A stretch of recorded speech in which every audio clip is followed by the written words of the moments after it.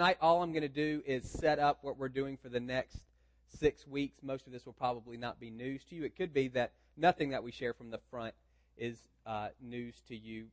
For us, the big key with what we're trying to do here is to begin to work this information into our life. For most of us, the issues that we have in following God are much less that we don't know enough. It's that we don't do enough with what we know. And so the small group element is key for us. We assigned you all the tables. It wasn't necessarily strategic. We put people at tables.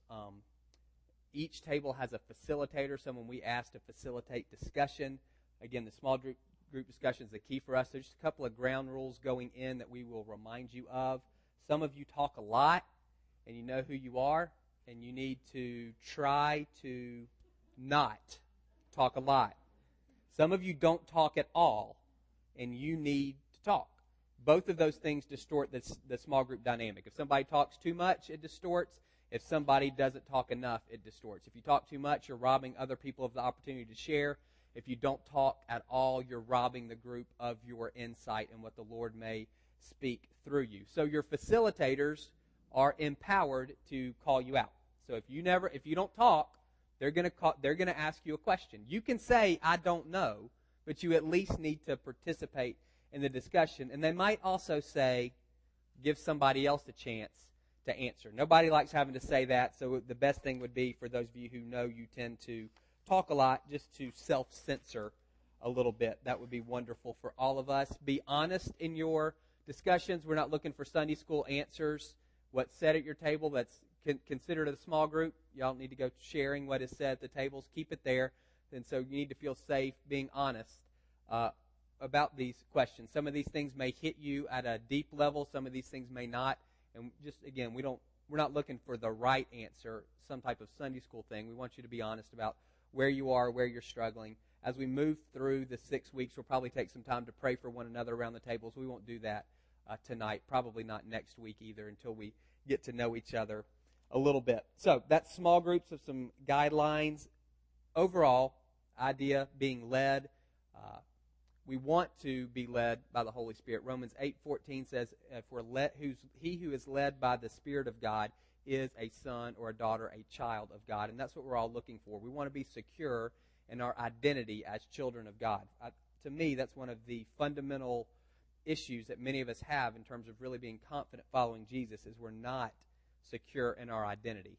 So it causes us to strive or to fear in a lot of ways. And if we can kind of nail down this whole idea of what it looks like to be led by the Spirit, that's a doing thing, but it has a being result in our life. It helps confirm in our hearts that we truly are children of God. Jesus was led by the Holy Spirit. Luke 4:1 says, full of the Holy Spirit, Jesus came back and he was led by the Spirit into the desert. I think in week 5 we'll talk about where the Holy Spirit leads us and why he leads us places like deserts. And we'll look at some of that. Paul says in Galatians 5:25 that since we live by the Spirit, we need to keep in step with the Spirit. So throughout the New Testament in particular, there's this theme: be led by the Spirit, be led by the Spirit, be led by the Spirit. And so that's what we're trying to get at. My goal for all of us this 6 weeks is if you're like, I'm a 0. I don't know anything about what you're talking about. I've never been led by, I don't know, then it would be for you to be a 1 in 6 weeks. If you're a 9 and I'm led, God tells me what clothes to wear every day and what to eat for breakfast, and if that's you, then I want you to be a 10 when you leave. We want everybody just to take one growth step between now and the end of the time. And again, this isn't elementary school, graduate, it's none of that. We all are where we are. God works in each of our lives in his own unique way, in his own unique timing. There's not a sense of who's ahead and who's behind. You don't need to feel any of that type of pressure or expectation. Wherever you would peg yourself on the scale, that's fine. We just want to see everybody take a growth step. That's fruit for me, and that's fruit for us. And again, the way for that to happen, I think, is honest discussion around your tables. There will be homework every week. It's not Beth Moore type stuff. It's pretty easy, but it does require some intentionality. And I think if you'll do the homework during the week, that's where you'll see the growth. And then what this becomes is a place to check in, almost as accountability. This is what God showed me this week about what I've been doing. So that's led. That's kind of where we're headed. 2 thoughts for tonight. That's all I've got. 2 pictures I want you to keep in mind. If we're going to be led by the Holy Spirit, we need to trust Him. If we're going to trust Him, it helps to have some personal knowledge of who He is. So this week and next week, we're going to talk a little bit about who He is. We obviously can't even scratch the surface in 2 weeks, but we're going to begin to do that. 2 phrases I want you to keep in mind in terms of who the Holy Spirit is. One, He's the third person of the Trinity. The Holy Spirit's the third person of the Trinity. The 2 key words there, person. The Holy Spirit's not a force. He is a He. He is not an it. It's difficult for us to grab onto that sometimes. For some of you who are raised in the King James Version of the Bible, the Holy Ghost, that doesn't sound personal. The pictures in the Bible, wind, fire, water, oil, none of those are personal images. And so we get Father, whether you have a good one or a bad one, you get Father. We get Jesus because He was like us. He became a man. It's difficult for us to get Holy Spirit as a person. A lot easier to see Him as an it or as a force or as wind or these types of things. So that's the first thing that I want you to grab onto and chew on for the next 6 weeks is the Holy Spirit is a person, the same, and He's the third person of the Trinity. And so what that means is He is co-equal with Father, Son. There's Father, Son, Holy Spirit, not Father, Son, Holy Spirit, or Father, Son, Holy Spirit. It's Father, Son, Holy Spirit. They're co-equal, one God, 3 persons. So for us, the takeaway is the things that you can say about the Father and the things that you can say about the Son, you can also say about the Spirit. So if you want to say the Father is kind, well, then so is the Spirit, and so is the Son. If the Father is just, then so is the Son, and so is the Spirit. Just like you're one person, you've got one nature, you have one character. That's not correct, but if you hear what I'm saying, you have one set of attributes. God also has one set of attributes that are equally true of all 3 persons, Father, Son, and Holy Spirit. And so while it's difficult for us to maybe connect with Him on a personal level, Jesus says, if you've seen me, you've seen the Father. You could also say, well, if you've seen Jesus, you've seen the Spirit. And so for us, a lot of times Jesus is the easiest one to connect with. And so when you look at Him in terms of His character, ascribe all of those same characteristics to the Holy Spirit. He's patient, He's kind, He's loving, He's forgiving, He's righteous, He's holy. All of those, the Holy Spirit is all of those things. So He's the third person, not force, the third person of the Trinity, which means what you can say about Father and Son, you can say about Spirit in terms of character and attributes. So for some of us, we have this image of the Holy Spirit as weird or as mean. He's going to cause me to do things that I don't want to do, or He's going to make me do crazy things, or again, just this sense of Star Wars. He's the Force, and we just kind of want to be on the right side of the Force, and He'll help us get some things done. Both of those all of that's distorted. Third person of the Trinity. Second thing I would say is He is the executor of God's will. So those are the only 2 things that I really want you to pull away tonight. Third person of the Trinity, executor of God's will. So the Father does what you kind of think a father does. He's sitting on a throne in heaven, and He's kind of calling the shots. The Son, we know, came to earth as a man, lived, died, resurrected. The Holy Spirit is the person of the Trinity who I would say, again, executes God's will now. The Bible in the New Testament teaches that the Father and the Son both send the Spirit to us. And so anything that God does in you, anything that God does through you, anything that God does on the earth is done by the Holy Spirit. So even if you would say, I'm a 0 out of 10 in terms of comfort with knowing Him, if you're a Christian, He already lives within your heart. He's the one that drew you to Jesus. He's the one that convicted you of your sin. When you feel like God is speaking to you, it's the Holy Spirit doing that. If you feel like you've read the Bible and there's been, a light's come on, the Holy Spirit's the one who has illuminated your mind in those things. When God, just as a general statement, when God acts now, He acts exclusively through His Spirit. The Bible seems to say the Father is in heaven, the Son is in heaven at His right hand, and the Spirit is the person of the Trinity who is actively moving among us as people. And so we've got third person of the Trinity. So in that sense, person, Trinity, just same things you say about the Father and Son, you say about Him in terms of character, and executor of God's will. That's what He does. That's what distinguishes Him from Father and Son. It's his work, it's his function, it's his role in God's plan, and it's, again, to execute God's will on the earth. So let me give you two metaphors that we're going to run through, two contrasts that we're going to use for the next 6 weeks. One is driven versus led, or led versus driven. I think that gets to this whole idea of the Holy Spirit being a person. And as a person, he leads us. He doesn't drive us. And I'm using drive in a negative way and led in a positive way. When I think of being led, I think there's somebody out front. They've gone before me. They've kind of cleared a path, and they're saying, come on. They're not forcing. They're not coercing. They're not manipulating. They're inviting. They may be strongly urging, but they never violate my will. They don't force. That's this kind of this. It's a relational piece there, relational influence. Come on, this is the way. Walk in it. Let's go. Let's do this. That to me is this picture of being led. Picture of being driven to me is negative. It's somebody's behind, oftentimes with a whip or a belt or a club or yelling or something, saying, "Go, go, go, go, go." It's task focused. It produces anxiety versus peace in our hearts. There's this sense, if I don't make it, if I don't reach the goal, if I don't accomplish, I've somehow let some people down. That's what we want to move away from. And we live in a driven society. And the most popular religious book of all time, no knock on him at all, is the purpose-driven life, not the purpose-led life.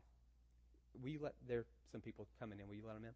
So for us, we want to keep that image of being led versus being driven. Some things that can drive you: fear of failure, fear of being a bad mom, husband, employee, employer, whatever. Fear of being bad, fill in the blank. Fear of being poor, that can drive. Fear of just about anything can drive. Insecurity can drive. Greed, envy, kind of trying to keep up, that can drive. Expectations from other people, that can drive us. Trying to please other people, that can drive us. All of those things can drive us, and if we're being driven, then by definition, we're not being led. So over the next 6 weeks, we want to kind of begin to separate those two things. And what my bias, my assumption is, everybody in the room is you're being led in some areas of your life, and you're being driven in others. I don't know that any of us would say 100% Monday through Sunday, I'm led in every area by the Spirit. I also don't know that any of us are being driven in every area of our life 100% of the time. For some of us, we're fine being led by the Spirit when it comes to moral matters, but we're driven when it comes to financial matters, because we feel fear there. What if I'm poor? What if I don't have enough? Or we're driven by greed in those areas. We may be fine being led by the Spirit in certain relationships, but we feel driven in others. I can never make my mom happy, or I can never live up to my dad's expectations, or whatever that is. So a lot of times, it's not a blanket led driven. It's trying to discern in these different areas of my life, where am I being led? That's wonderful, positive reinforcement. But also, where am I being driven? And to begin to identify those areas so you can begin to invite the Lord to lead you in those areas. So that's our first picture, being led versus being driven. Second picture, sailboat, rowboat. We want to be sailboats. We want to, John 3 talks about the Holy Spirit. This picture is wind. You also see that in Acts 2. And we want to be blown, we want to be powered by the wind of the Spirit. And that's what a sailboat does. It sets up a sail and the wind moves it forward. We don't want to be a rowboat where we're having to use our own strength to get from A to B. Again, I would say none of us are all one or all the other. There's some areas of our life where we're fine allowing the Spirit to be the power source for us, to empower us and to move us along. And by that, I don't mean that we don't do anything. I don't sail, but my understanding is you've got some work to do to set the sail up so it catches the wind and moves you. You're not just sitting on the deck of the boat. And we have to cooperate with the Holy Spirit. So I'm not saying to be a sailboat means you don't do anything. You just sit on your couch and literally expect the Holy Spirit to blow your couch around wherever you're supposed to be. That's not it at all. But there's a difference between cooperating with him and working in your own strength. All of you have probably paddled something before. You paddled a canoe or something, and it's hard. It's really hard work. And that's, again, I think depending on the area of our life, we can default one way or the other. What many of us tend to do is we go to God to say, where's the destination? Where do you want me to go? And then we pick up the paddles and we start paddling ourselves there. Instead of saying, okay, this is where you want me to go. Can you help me get there? And that's just kind of the American part of us. It's, yes, I want to know where you want me to go, and then I'll make it happen. You just got to show me what the destination is. And again, I would say that's probably not across the board, but in specific areas of your life, you're probably more prone to being a rowboat than you are to being a sailboat. And that's something else over the next 6 weeks that we want to kind of begin to parse that apart and figure out where are the areas where you're 100% yes, I'm a sailboat. I allow the Holy Spirit to empower me in these areas, in these times. And then where are the times where you tend to take on the oars and try to get there on your own. So, led versus driven, that's one picture we're going to carry through for the next 6 weeks. Rowboat versus sailboat, that's another picture we're going to carry through for the next 6 weeks. Y'all are about to do a little group activity. Normally all this would be done on the front end. We flip-flopped the schedule tonight. And then you'll jump into your small group discussion. The questions, just honestly, they start pretty deep because we only have 6 weeks. So just be honest about the questions, as honest as you. However comfortable you are being honest, take one step past that. Be one step more vulnerable than maybe you're comfortable with on the first week, and it'll help get everything moving because, again, that's where you're going to actually see some growth and some transformation. So, takeaways: third person of the Trinity, executor of God's will. Where am I a sailboat? Where am I a rowboat? Where am I being driven? And where am I being led? And those, begin to think through those things over the next 6 weeks. Hopefully we can get some clarity there and move ahead.